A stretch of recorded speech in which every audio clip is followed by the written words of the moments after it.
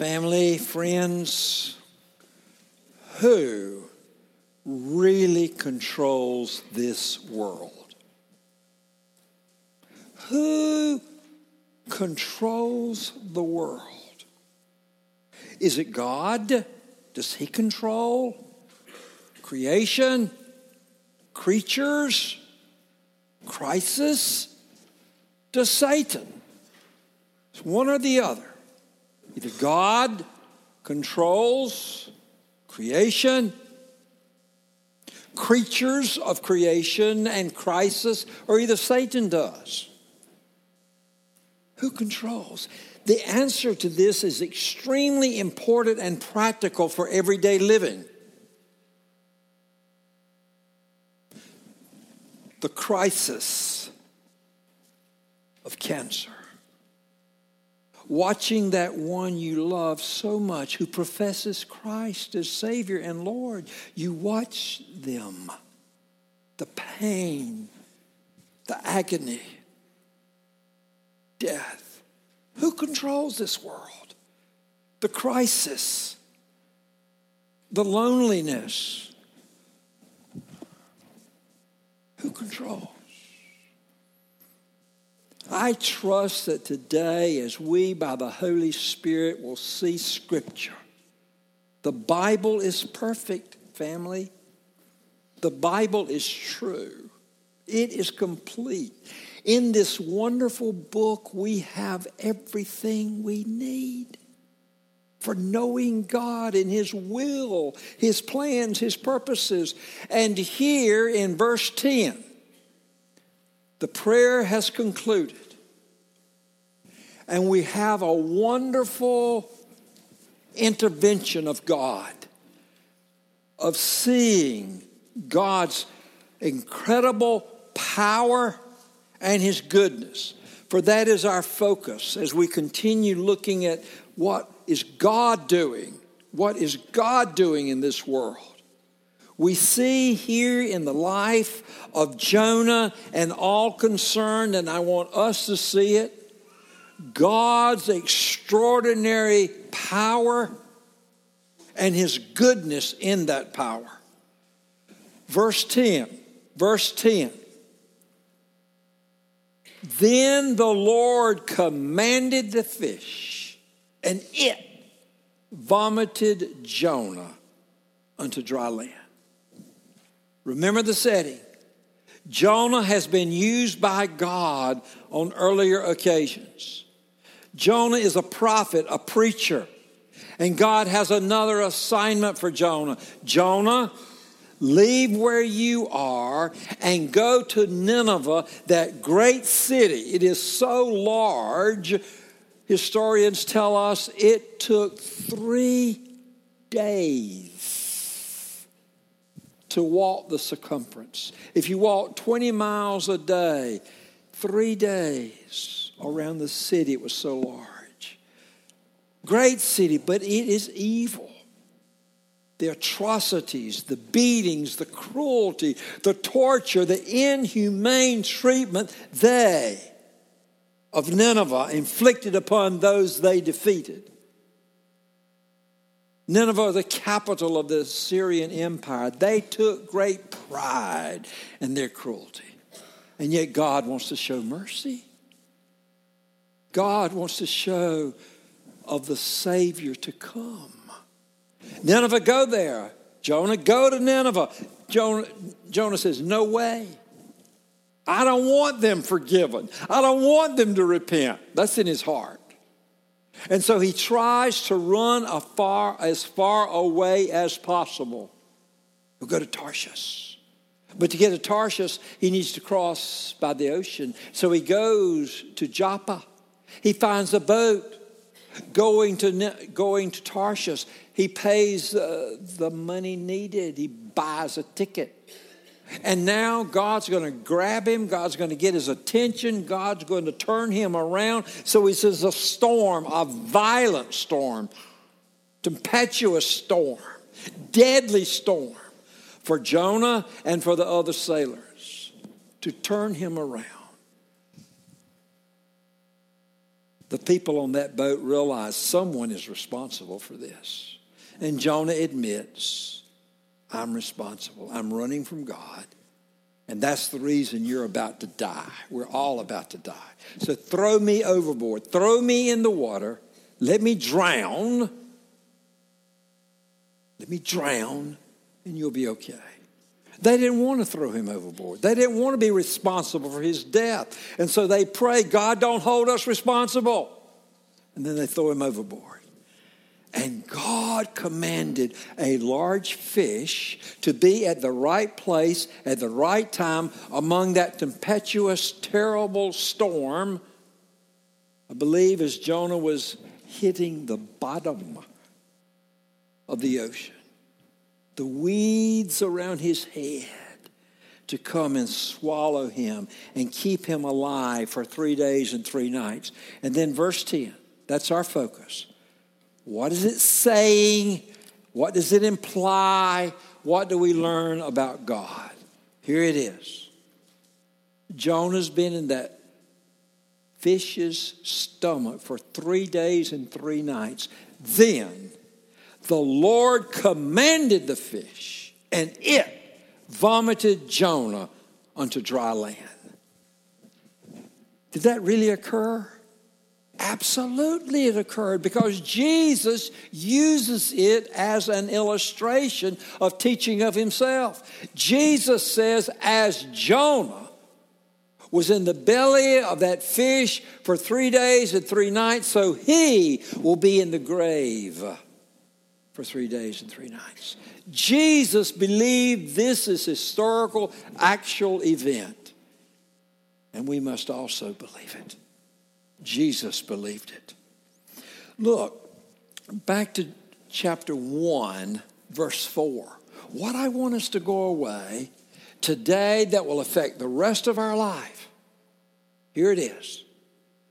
Seeing, resting in the extraordinary power of God and his goodness in that power.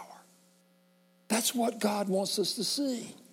His extraordinary power over creation,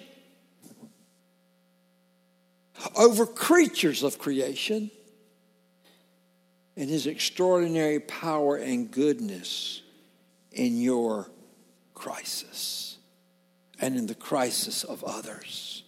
Here, back in chapter 1, verse 4, we saw that the Lord hurled that violent wind in the sea. And such a violent storm arose in the sea that the ship threatened to break it apart. Who created that storm? Who is bringing these near death? God is. God spoke. That's all it took for that storm, that deadly storm to create. Look at chapter 1, verse 9. These other sailors in the boat are asking, who are you, Jonah? You've gone to sleep during this storm. Who are you? What have you done to make God punish us as he is punishing us? Who are you? Where are you going? What have you done? Tell us about yourself. And Jonah confesses. He answered them, I'm a Hebrew. I worship Yahweh, my God, the God of the heavens, who made the sea and the dry land. Who is this God? He is creator of the heavens.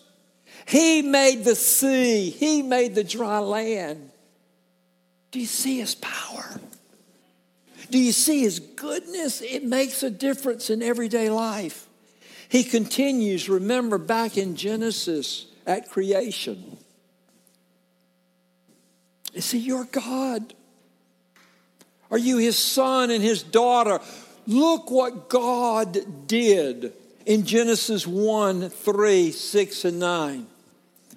At creation, God said, Let there be light, and there was light. Family, that's all it took for God to speak, and the light came into creation. Then God said, let there be an expanse between the waters, separating water from water. He spoke. He said, the expanse. Verse 9, then God said, let the water under the sky be gathered into one place, and let the dry land appear. And it was so. That's who God is. The one and only true God. He speaks. That's all it took for God to create. He wants you to know Him, to believe Him, to trust Him, to rest in His goodness, His extraordinary power. Look at 1:15, back to Jonah 1:15. Look at God's power. Look at His goodness. The other sailors, when Jonah admits that he's the problem, God is punishing everyone because of him, his disobedience, his rebellion. I'm running from God. I don't want to obey Him. Then they, with great hesitancy, those sailors picked Jonah up. They threw him into the sea. And what happened? The sea stopped its raging. God began the storm. Now He's ending it. That's all it takes, is the Word of God to speak. They really are frightened now. The men, verse 16, the men feared the Lord even more, this God of Jonah's. And they offered a sacrifice to the Lord and made vows. Dr. Tim Keller believes these men, these sailors, were truly, wonderfully converted to Christ. They heard. They're expressing worship. They're expressing their desire to obey. Folks, often when we're in trouble, we'll cry out to God and make our promises. Oh God, if you'll just handle this situation, if you'll answer our prayers, then we will obey you. That's not these men. God had already brought calm. He had already brought peace. And now, not in crisis, but after the crisis, they want to worship. They want to obey. We want to fulfill our vows to you, God. We're believing you really are the God of this ocean, this God of this world. You really did create this storm, and now you are bringing peace and calm.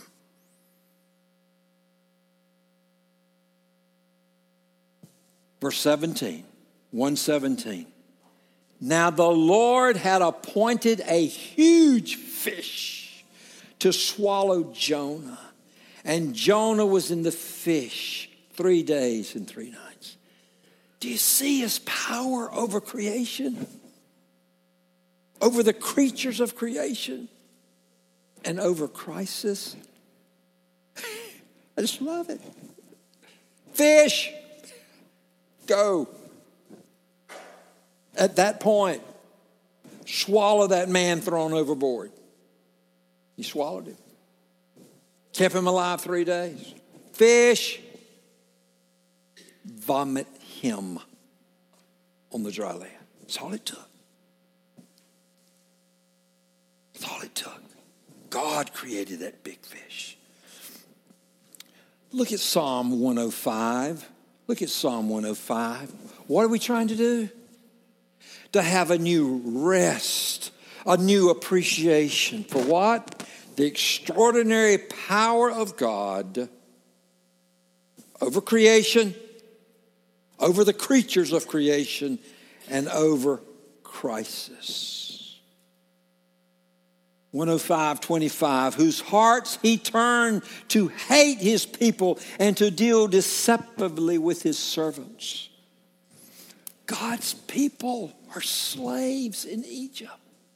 Slaves, the abuse, the brutality, the torture, the death. God's people are suffering severely because they have not believed, they have not obeyed. And God says, unless you obey, I'm going to discipline you.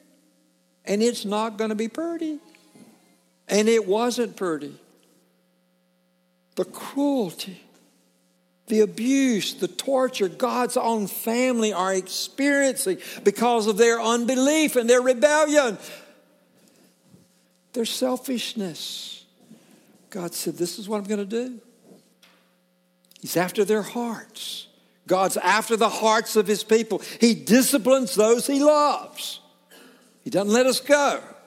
So what does God do to his people? Now remember, God is never responsible for sin.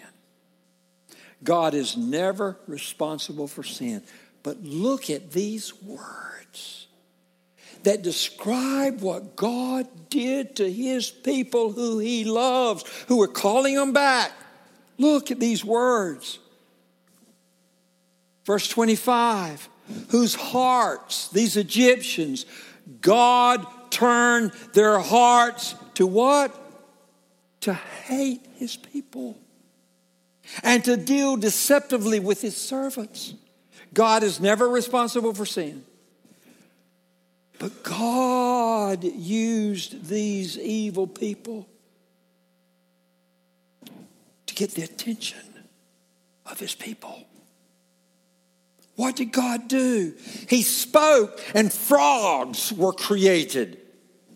He spoke and there were insects and gnats. He spoke, verse 35, and there were 34, there were locusts. So many locusts you could not count them all. That's what God does. What does God have to do in my heart to get my attention? What is God going to have to do in your heart and my heart to get your attention? It's because he loves his own. He loves you. And he wants your heart. We could go on and on. Elijah, wonderfully used by God, is now running for his life, going through severe drought. Elijah, go to the brook. There's going to be water for a time, and you'll need food. Elijah, God says he's going to command ravens to come and feed you. Back on the farm, we called ravens buzzards. Would you want a buzzard raven to come and feed you? Is it safe to eat this? God commanded the ravens to come and feed him, to keep him alive. God commanded that big fish to come. What about needing finances? It's time to pay your taxes. And the disciples are concerned about taxes. And Jesus wanted his people to be good citizens. And they didn't have enough money to pay their taxes. Jesus says this, disciples, go down to the sea. Go down to the water. Cast your your hook into the water. Cast your hook into the water. And the very first fish you find, just the first one, open it up, look in his mouth, and there's a coin. not a penny. Valued enough to pay Jesus' tax and everyone's taxes in his party. That's all it took. That's all it took. I love it. Jesus never promises to provide what you want. He never promises to provide what you think you need. He never does that.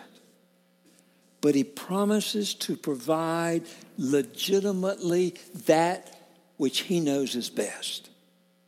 And often what he knows is best is completely contrary to what we think. Did you hear that? He promises to provide what we need for his praise, not what we think we need. What difference does all of this make, family? What difference does it make?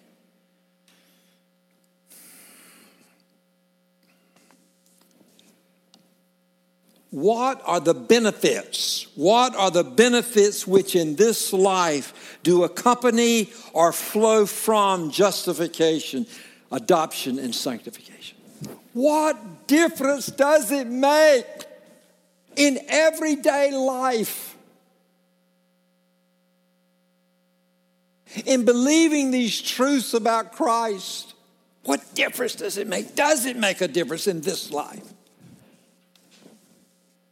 If you're turning from your sin, if you're wanting Christ's will above your own, what difference does it make resting in his extraordinary power and goodness? What difference does it make? What are the benefits? What are the benefits which in this life come from our adoption? If you're in the family, what difference does it make? 5 wonderful benefits. The first benefit is this: assurance of God's love. Assurance of God's love. This comes from the Westminster Shorter Catechism, number 36. Number 36. What difference does it make? Listen, it makes a difference.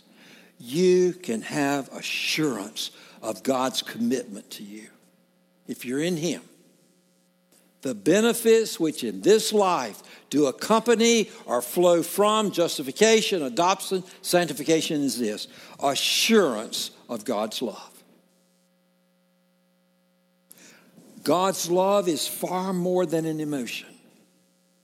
You can have assurance of God's commitment to you to do what he knows you need and to keep from you what he knows you do not need. That's his love. That's his commitment. That if he is yours and you are his, he is committed to not give you what you do not need, but to give you everything you do need. You can have that assurance that when he withholds it from you, it's for your best. When he gives it to you, it's for your best. Assurance of his commitment to you. Secondly, peace of conscience. Peace of conscience. Do you struggle in your conscience? I do. Sin, failures, struggles. Do you? You can have peace in your conscience by trusting in the life of Christ, the death of Christ, the burial of Christ, the resurrection of Christ. You can have such peace in your conscience, knowing that by his resurrection, he has removed that sin, that punishment, that Christ has taken it upon himself. Christ taking that punishment you and I deserve upon himself and given you his acceptance. Whew. I struggle to believe every day. I struggle to believe this every day. Assurance of his commitment to you. Peace of conscience. Thirdly, a joy. A joy in the Holy Spirit. an inner joy when you're going through that crisis. That cancer, that accident, that miscarriage, that death.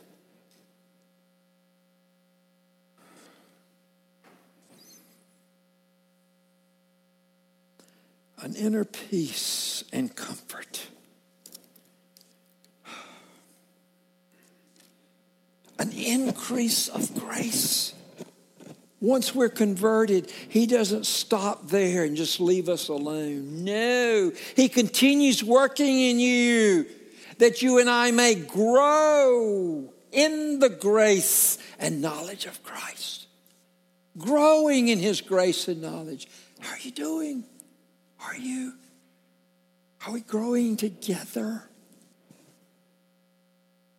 And perseverance to the end. I'm so glad that He who has begun a good work in His children, He will bring it to completion. Lord, get us home before dark. Don't let us fail You. Don't let us quench Your Spirit. To finish well and finish strong in repentance, in faith.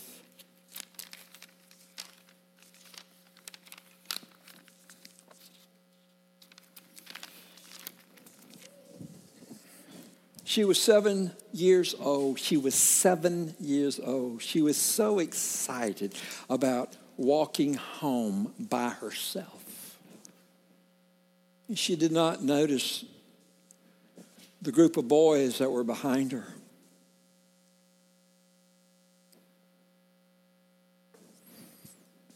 Throwing rocks at her, mocking her, bullying her. A victim of polio and able to walk home for the first time. Bullying, mocking. One of the boys came up and pushed her down, and they scattered, and none of them waited to see if she was okay. Cripple! She was able to get up, go home. She didn't tell anybody. What could they do? But from that moment on, she says she wondered, why? Why am I crippled from polio? That bullying continued, that mocking, that imitating her, children making fun of her. When she got to high school, things changed in the sense that no longer did they mock her. They had sympathy for her, and her classmates were kind to her. But in her heart, she was raging angry. They didn't know it. Anger. Because she was different.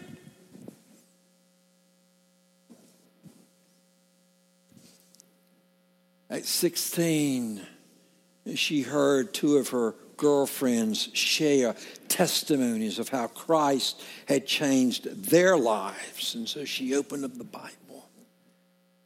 And she read where there was a blind man. And the people were asking, who sinned? This boy?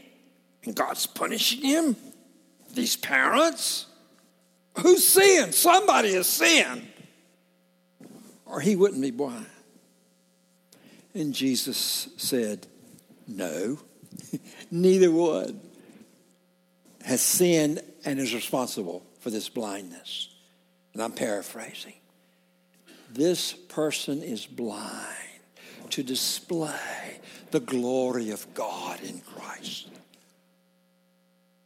God has ordained in His goodness to bring to Himself glory through the blindness of this child. She said, by the Holy Spirit. What? God can use my polio, my crippledness, to bring him glory. Radically changed her. Eventually she married. The little boy at birth, severe heart problems that demanded immediate surgery to his little heart. He did well. After the surgery, Mama took him back for an appointment for a checkup. The main doctor was not there. One who was filling in said, "Hey, he's doing great. Let's take him off of some of these medicines."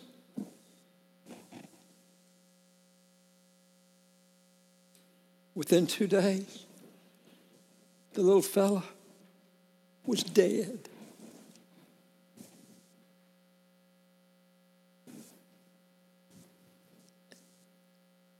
Is this what it's like to follow Christ? She just longed to hold her son, to be able to feed him, a mother's heart for her little ones. And in her heart, she rebelled.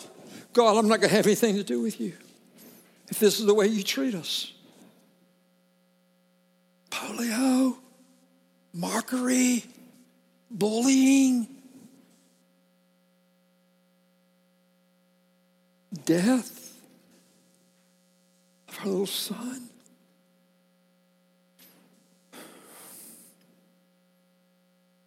She and her husband had marital struggles. They had gone to counseling. He left her. He deserted her. He took up with another woman and moved out of the area, leaving her 2 adolescent daughters. She was diagnosed that her polio, the effects were going to return, and she would have permanent paralysis.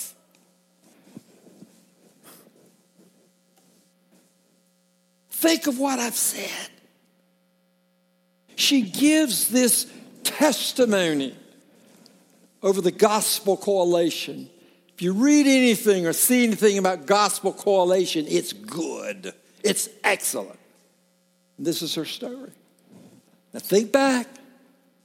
Child, polio, mockery, bullying, alone.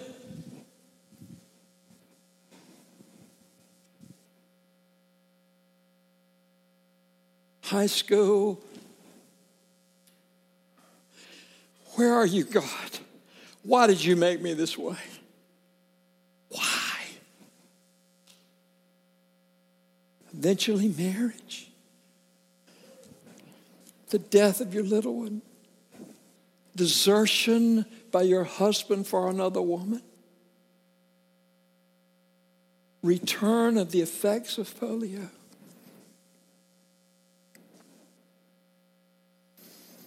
But through Christ and through the ministry of the Holy Spirit and the ministry of the family, not her own necessarily, certainly family, but the community, the church. We heard Randy telling us to be a part of small group. Try it. Go to one. Go to another. Try it. But through community, through the body of Christ. This is where Christ has brought her, that same one. Listen to her words. She's trusting in the extraordinary power of Jesus Christ and the goodness of Christ. Listen to what she says in this Gospel Coalition message. I'm grateful for my suffering because through it, God has transformed me and made me love him more. Did you hear it? I'm thankful for my suffering. Because it is through this suffering God has transformed me and made me love him more. That's the gospel. That's the good news of Christ. Not only to take us to heaven when we die, but to bring peace to your conscience. To bring peace to your heart as you go through crisis and disappointment. That you can say to others as they are in their crisis, there is a God and he is Jesus Christ. And you can trust him when he says yes and when he says no. Trust him. Depend on him. Don't depend on yourself to be good enough. Don't try to earn your way. We're all failures. But whatever crisis he takes you, if you're his, you can eventually say, it was for your glory. It was for your praise that you took us on this journey. Because now I know you better. Now I know you better. It is the extraordinary power and the goodness of God the Father to give you the most precious gift he could give you. The gift of his own Son. To live for you, to die for you, to take your sin upon himself and to give you his righteousness. If he's done that for you, how much more? How much more will he not also graciously provide for every need, every need, every need, every need, as he knows best? Father, convince us of this truth, of the sufficiency of Christ, the sufficiency of your extraordinary power, of your goodness in the crisis, in the disappointments, in the heartache, when you say no, no. It's because you love us. May we believe it. May we share it with all in the name of Christ. Amen.